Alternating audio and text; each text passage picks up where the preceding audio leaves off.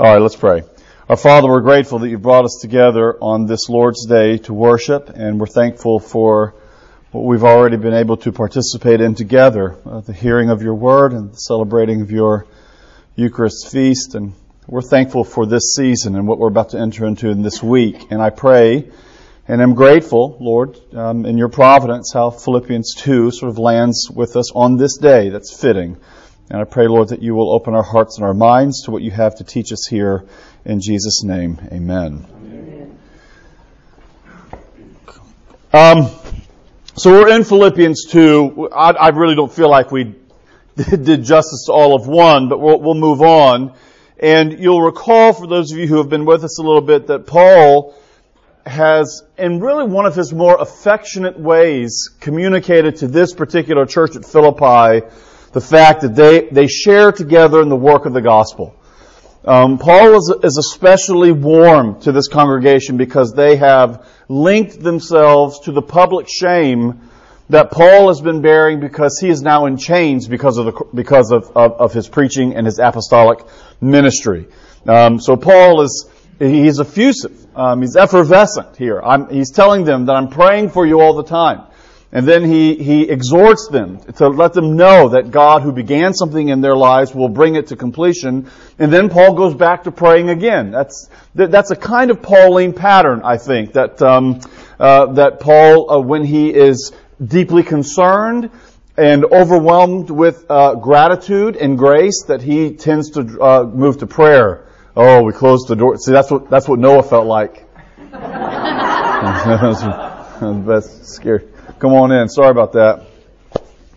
But now we're going to move right into Philippians 2. And this, I would argue that Philippians 2 verses 1 through 11 probably ranges somewhere near the heart of the letter. And I think we could probably be fair enough to say that Philippians 2, 1 through 11 ranges somewhere near the heart of Paul's theology.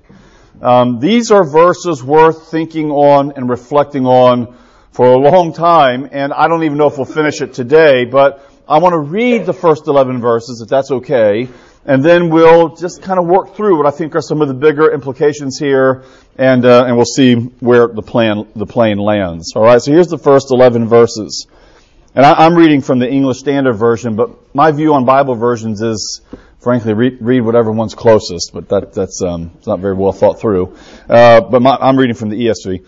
So if there's any encouragement in Christ, any comfort from love, any participation in the Spirit, any affection and sympathy, would you bring to maturity, that's Genolette's gloss there, my joy by being of the same mind, by having the same love, by being in full accord and of one mind, doing nothing from selfish ambition or conceit, but in humility, counting others more significant than yourselves.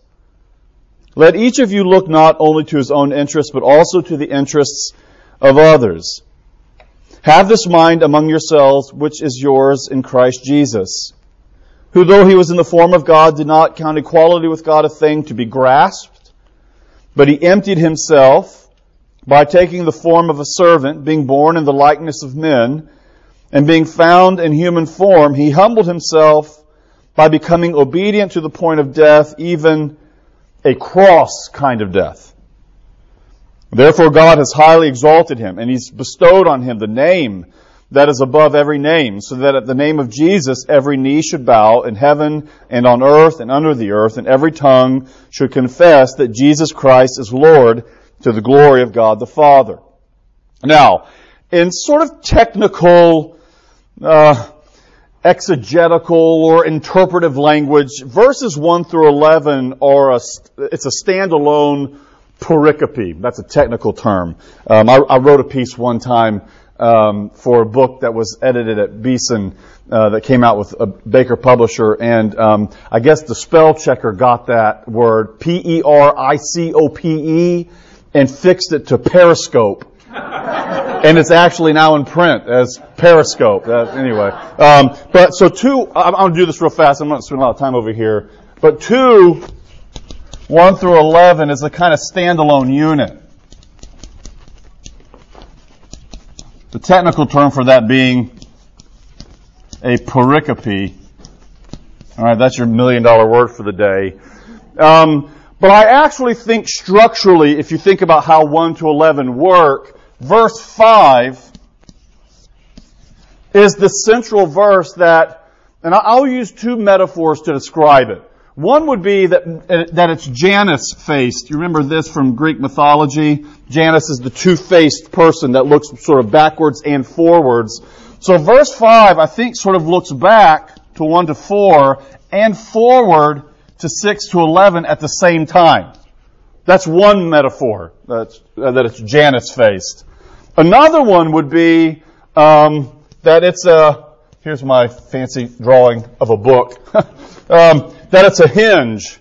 It's a hinge around which the two doors, namely verses 1 through 4 and 6 to 11, what they move around. So for example, let's read verse 5. And what we're going to do is we're going to start at verse 5 and then move out from it, backwards and then forwards. So here's verse 5. Have this mind among yourselves, which is yours in Christ Jesus. Well, what other translations do we have here today? Any NIVs around? What does verse 5 say in the NIV? Your attitude should be the same as that of Christ Jesus. Mine's American Standard. Have this attitude in yourselves, which also is in Christ Jesus. You have the NASB? No, American Standard. Oh, the American Standard, okay. Anybody have God's Bible, the King James Version? Anybody? Nobody? Let this mind be in you, which was also in Christ Jesus. That's the King James, right? Yeah, that's the one version actually I know the best on that one. All right, so let this mind be in you, which was also in Christ Jesus. This is an exhortation. It's a challenge for the people at Philippi to be imitators of Jesus. Now we've got to talk about this because he's going to tell them in the first 4 verses what imitating Jesus actually looks like. That's what he's going to tell them in the first 4 verses. And then in the last, 5 verses or 6 verses, he's going to show them what it is they're actually imitating in the life of Christ. What is it that Christ models for us that we're actually to imitate? So this is a large question about what it means to be imitators of Christ and whether or not that language is even good language. The technical terms, and you'll read about this in the history of the Christian tradition, is imitatio Christi, the imitation of Christ, which has a long shelf life in the mystical and the spiritual tradition of the church that you find primarily with medieval mystics, say in the medieval period. So this imitating Christ, being like Christ, which I think we could say on one level arose to a kind of abuse within the life of the church that I would say our tradition, the Reformation tradition, sort of stepped into to try to correct some of those abuses. And now I think we can raise the question in here, and let's just see where this goes, whether or not we've overcorrected in some of this. Thinking about what it means to be imitators of Jesus. Now there are dragons, I was going to tell you, there are dragons involved in this, or to use other sort of metaphors, there are rocks that we can crash on each side of this discussion. And so we sort of want to enter into this carefully, but I want to raise this question for you. What does it mean to be an imitator of Christ, and how does one use that language responsibly, given the fact that Jesus has completed all of the law's requirements in both his life and his death? So that's the question I want to put before you. What does it mean for us, and how can we use the language of the imitation of Christ responsibly, given the fact that Jesus has completed all of our salvation for us in his person and his work? That's the challenge that I think we have to think through, and it's a challenge that we have with Paul here this morning. Let me also tell you why I think this is especially pertinent, given what's happened over the past, say, 200 years of the Western intellectual tradition. I'm going to go back to the chalkboard. All right.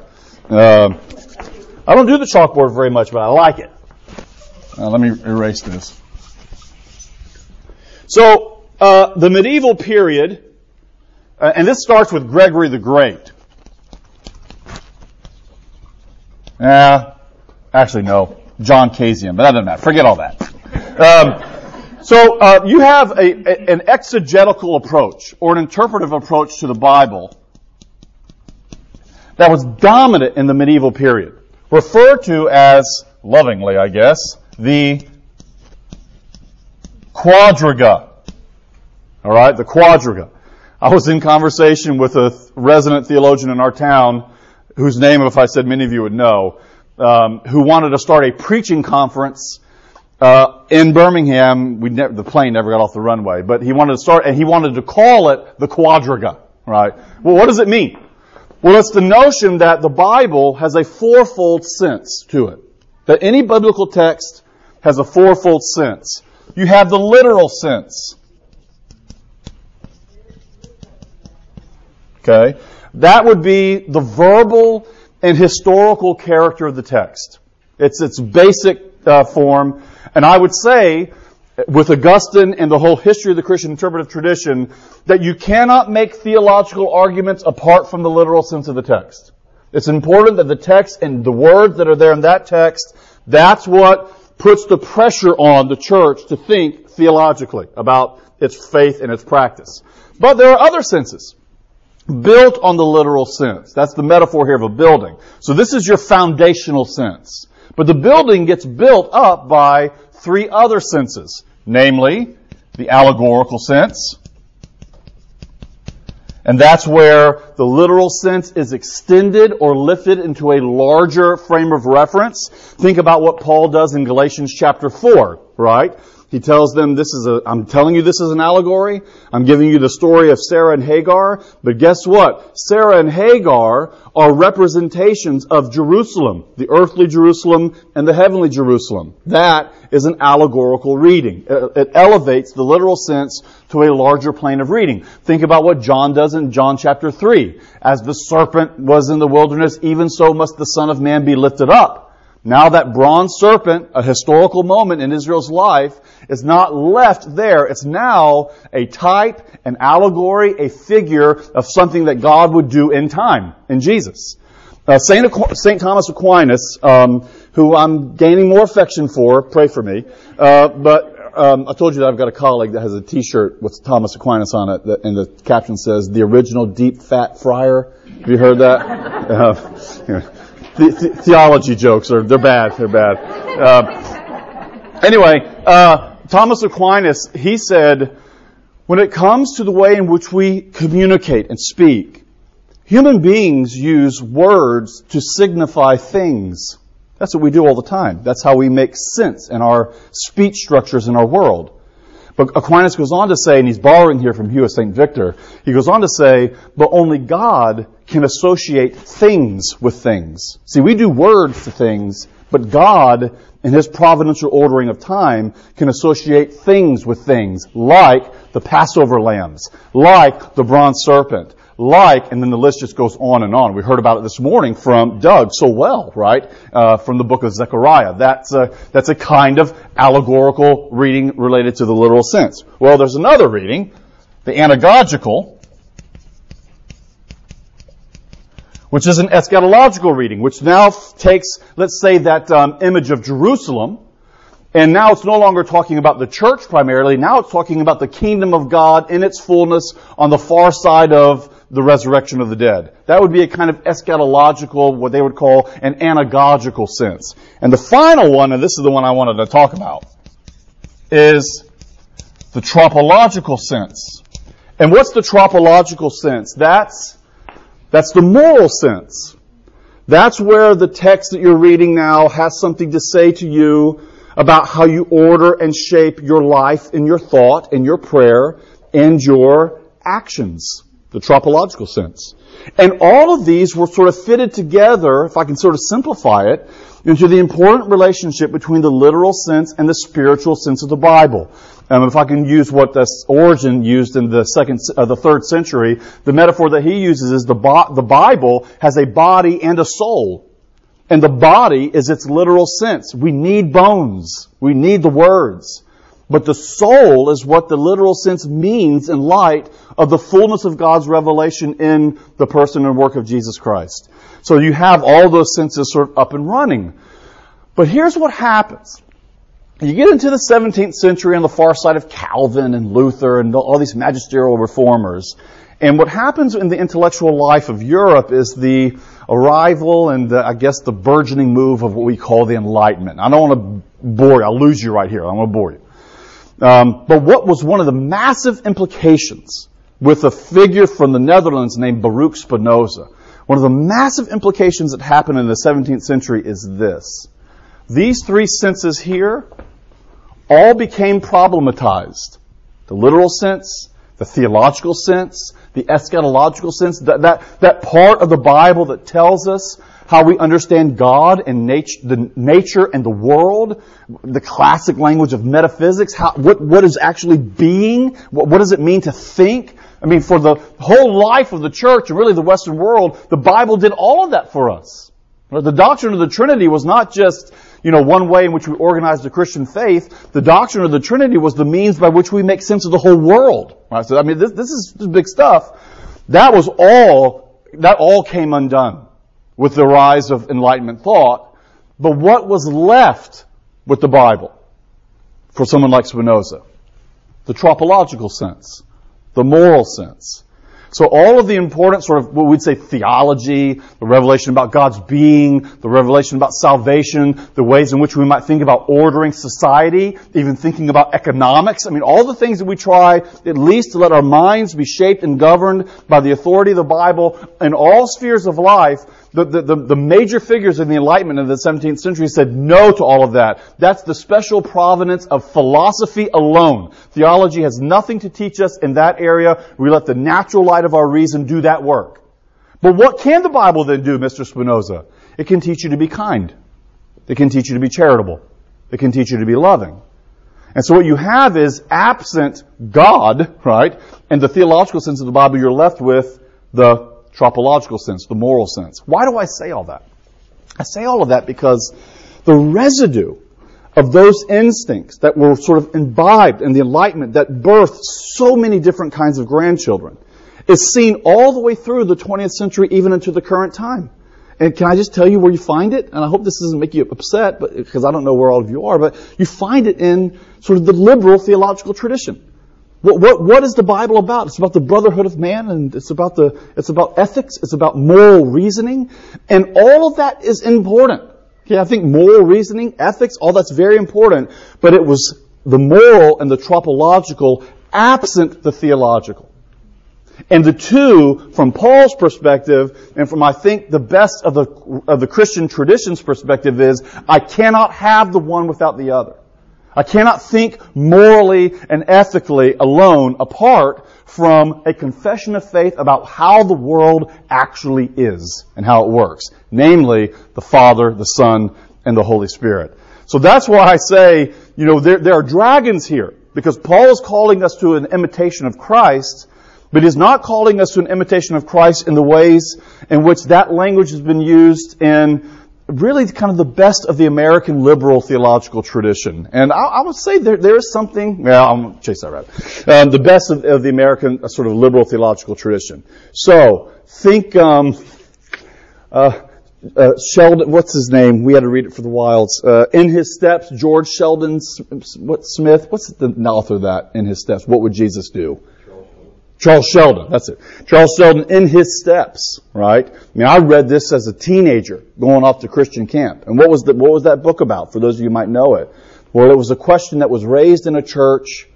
What would happen to our local body if all of us asked the question, what would Jesus do before we did anything?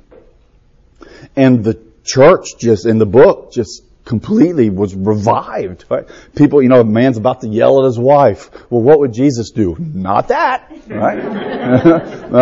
Or he's about to undercut his colleague at work. Nope, Jesus wouldn't do that. So, and that became, kind of became culturally sexy in Christianity, I guess, a decade ago. People wearing WWJD bracelets. Well, that's all based on a classic novel, In His Steps. And there was a lot of reaction against that. Against people that I would consider to be my own sort of theological friends. In other words, the question to ask is not, what would Jesus do? The question that you need to ask is, what has Jesus done? That's the question, right? And this is where I want to say, yes, and Yes, right? In other words, we put ourselves on the horns of a false dilemma when we are forced to choose one over against the other. And that's the tension that I think we have to live into given what Paul is telling us here. Paul is calling us to an imitation of Jesus. But he's doing so, and I'm borrowing here from theologians that I like. I'll go and tell you. I'm borrowing here from John Webster and a German theologian named Eberhard Jungel. But these two theologians are very helpful. They're calling us to an imitation of Christ not so that we can actualize the person and work of Jesus in our world, but so that the finished work of Jesus, accomplished and triumphant, can be extended into our world. I think this is a helpful distinction. Not to actualize it, but to extend the finished person and work of Jesus into our world. Let me give you a few quotes here from John Webster. Ethical consequences do not consist in imitation alone, but in response to what has been accomplished already. Here's another one. Imitation, I like this. Maybe we'll make t-shirts out of this for our class. Imitation does not make sons or daughters, to use adoption language. But adoption, sonship, it makes for imitators. But here's the final one that I want us to think about. And this is from John Webster. Christ's work is more than vicarious. Now think about this. We talk a lot around here at Advent, and rightly so, about the vicarious work of Jesus on our behalf. That means He substituted for us. Especially as we go into Holy Week, right? He substituted for us not just in His death, but also what? In His life. He lived life for us. He died death for us. And I think we want to affirm that and hold on to that with everything that we can. Why? Because that is at the heart of the gospel. But Jesus lived life for us. He died death for us. He satisfied everything within God's order of judgment and justice in this world. Jesus has done it all. But here's what He's saying. We don't want to reduce it to the vicarious nature.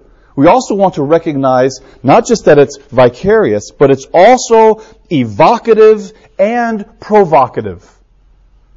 The work of Jesus is vicarious, yes, but it's also evocative and provocative. It evokes something for us, and it provokes us to what? To imitate what Jesus embodied and what He modeled in this world, recognizing that we will die sinners and that we will die righteous both at the same time. We will die that way, right? We're not actualizing the gospel in our lives or the world. Jesus does that. But we're extending it through an act of the imitation of Jesus Christ. So can I read those first 4 verses to you one more time? Here they go. If you have any encouragement in Jesus, if you have any comfort that comes from love, what love? The love of God, the love of the neighbor, the love that comes from Paul as an apostle, the love of the gospel. Any comfort from love and any participation in the Spirit, any affection, any sympathy. Bring my joy, which you are my joy, Philippians, bring it to maturity. And here Paul goes again. I mentioned this last week. Paul rarely, if ever, leaves these kinds of challenges in the abstract. He doesn't just say, fulfill my joy. Well, what does that mean? Well, this is what it means. Verse 3. Don't do anything from selfish ambition or conceit, but in humility count others more significant than yourselves. Let each of you look not only to his own interests, but also to the interests of others. It's a call to the humiliation and the humility that comes in being linked to Jesus, who was, and we're going to hear this on Friday, who had no form, who had no comeliness, that we would be attracted to Him. And here is Paul saying, I want you to follow in that road by considering others more important than yourselves. Now you have to think about this from the world of the first century. Paul is speaking right into the virtue tradition of Aristotle. I mean, this was in the air of a place like Philippi or Corinth or Ephesus. What did it mean to be virtuous? What did it mean to be morally excellent? And what does Aristotle teach us? What he teaches us about living in the means, in the medium, between two extremes. Don't be someone who laughs and goofs off at every joke you hear. That person is a buffoon. But don't be a bore either. Somebody who is, lifeless and has no sense of humor. Don't be that person either. Be someone that's what? In the mean, in between the two. He calls us to this kind of life of virtuous excellence. Temperance, prudence, chastity. I mean, you know all these. I mean, this is so much part of our culture now. Do you want to know what particular virtue that Paul's talking about here that Aristotle never talked about? Cicero would have never thought of it as a virtue that was ingredient to the virtue system that was received from the Greeks. You know what it is? Humility.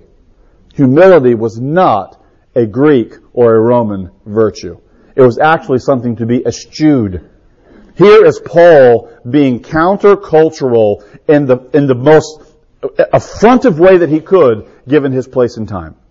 I know that you've not been taught that humility is a virtue to be prized, but if you're going to link yourself to Jesus, and if you're going to live into what He's called you to be and to do, then humility is a proper virtue that flows from the reality of what Jesus has modeled for us.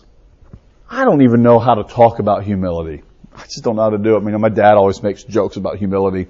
Like the moment you get the most humble award and you accept it, you immediately have to turn it back in. We've got jokes about this all the time. Or, one of my good friends from Greenville, South Carolina, he's a pastor there. He often will say, "Well, that's enough about me. Why don't you tell me what you think about me?" So I mean, it's a hard thing to know how to even identify what humility is. But again, Paul doesn't leave it in the abstract. You see, I'll be careful how I say this. Well, we can often, I think, in our culture, identify humility with certain personality types. This is not about a personality type. Someone's effervescent, someone's a little more meek and mild. It's irrespective of that. What's humility here for Paul? Considering others before yourself. I mean, I live in the Birmingham Zoo, where this is the exhibit of lack of humility is on display all the time. I mean, my wife is on a road trip this morning going to a funeral, and I had the children this morning in the house, and it's like, here is the exact dark matter of Philippians 2 on display in my home, and I'm leading the charge. Everybody just shut up and get in the car. That sort of thing. Children show so much about what it means to have me first. I mean, I've got a particular child who, regularly it's like, no, let them bat first. No, let them get the ice cream cone first. I know you're first in line, but let someone else go first. It's just ingrained in us, isn't it? We don't have to work hard to think about putting ourselves before others.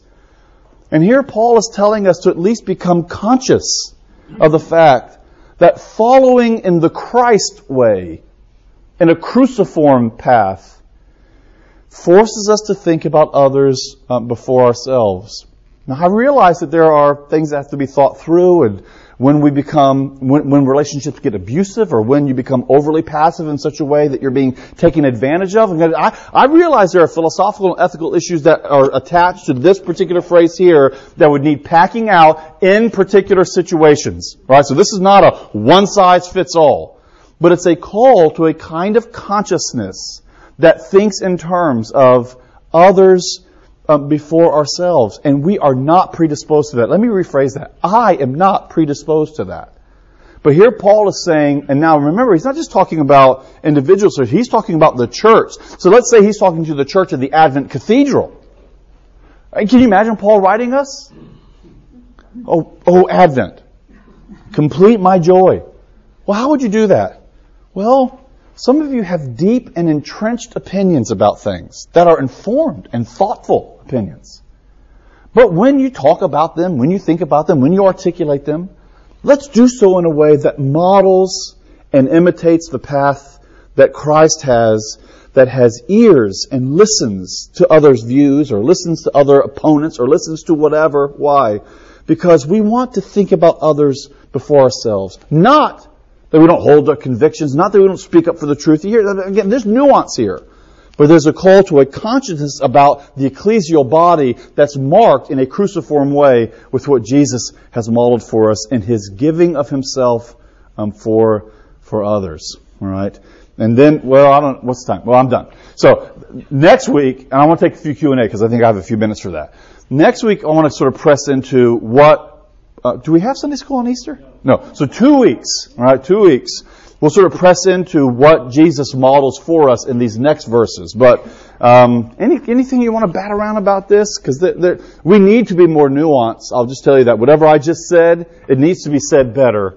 But I'd like to hear what your thoughts are. Maybe we can press into this a little bit. Any thoughts, questions, opinions? Just an overall thought on Philippians.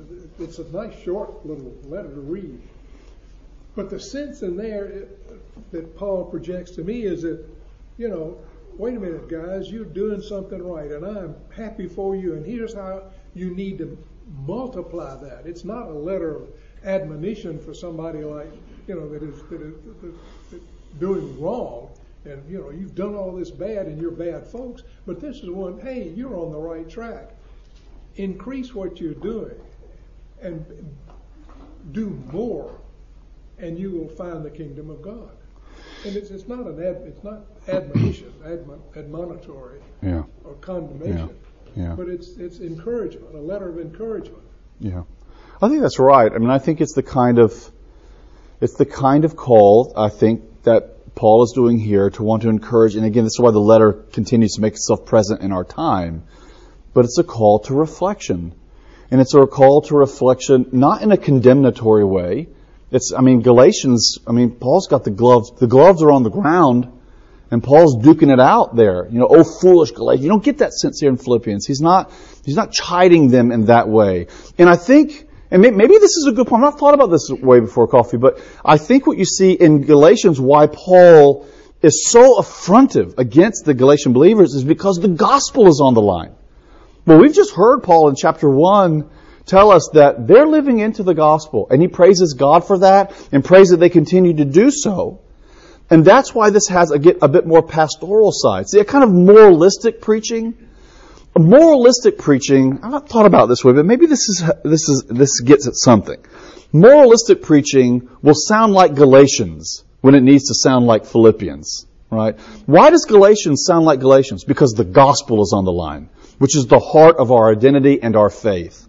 But when you get into Philippians, this is Paul now being pastoral and loving. I'm encouraging you. I'm challenging you. I might even rebuke you mildly. But why? Because I want you to live into the fullness of what is there already for you in Christ. Let this mind be in you. I've not thought about the Galatians-Philippians comparison, but the tone is certainly different, isn't it? Yeah. And Corinthians. Oh, yeah, they're the worst. Yeah. Bad. Just real bad. Any other questions or thoughts?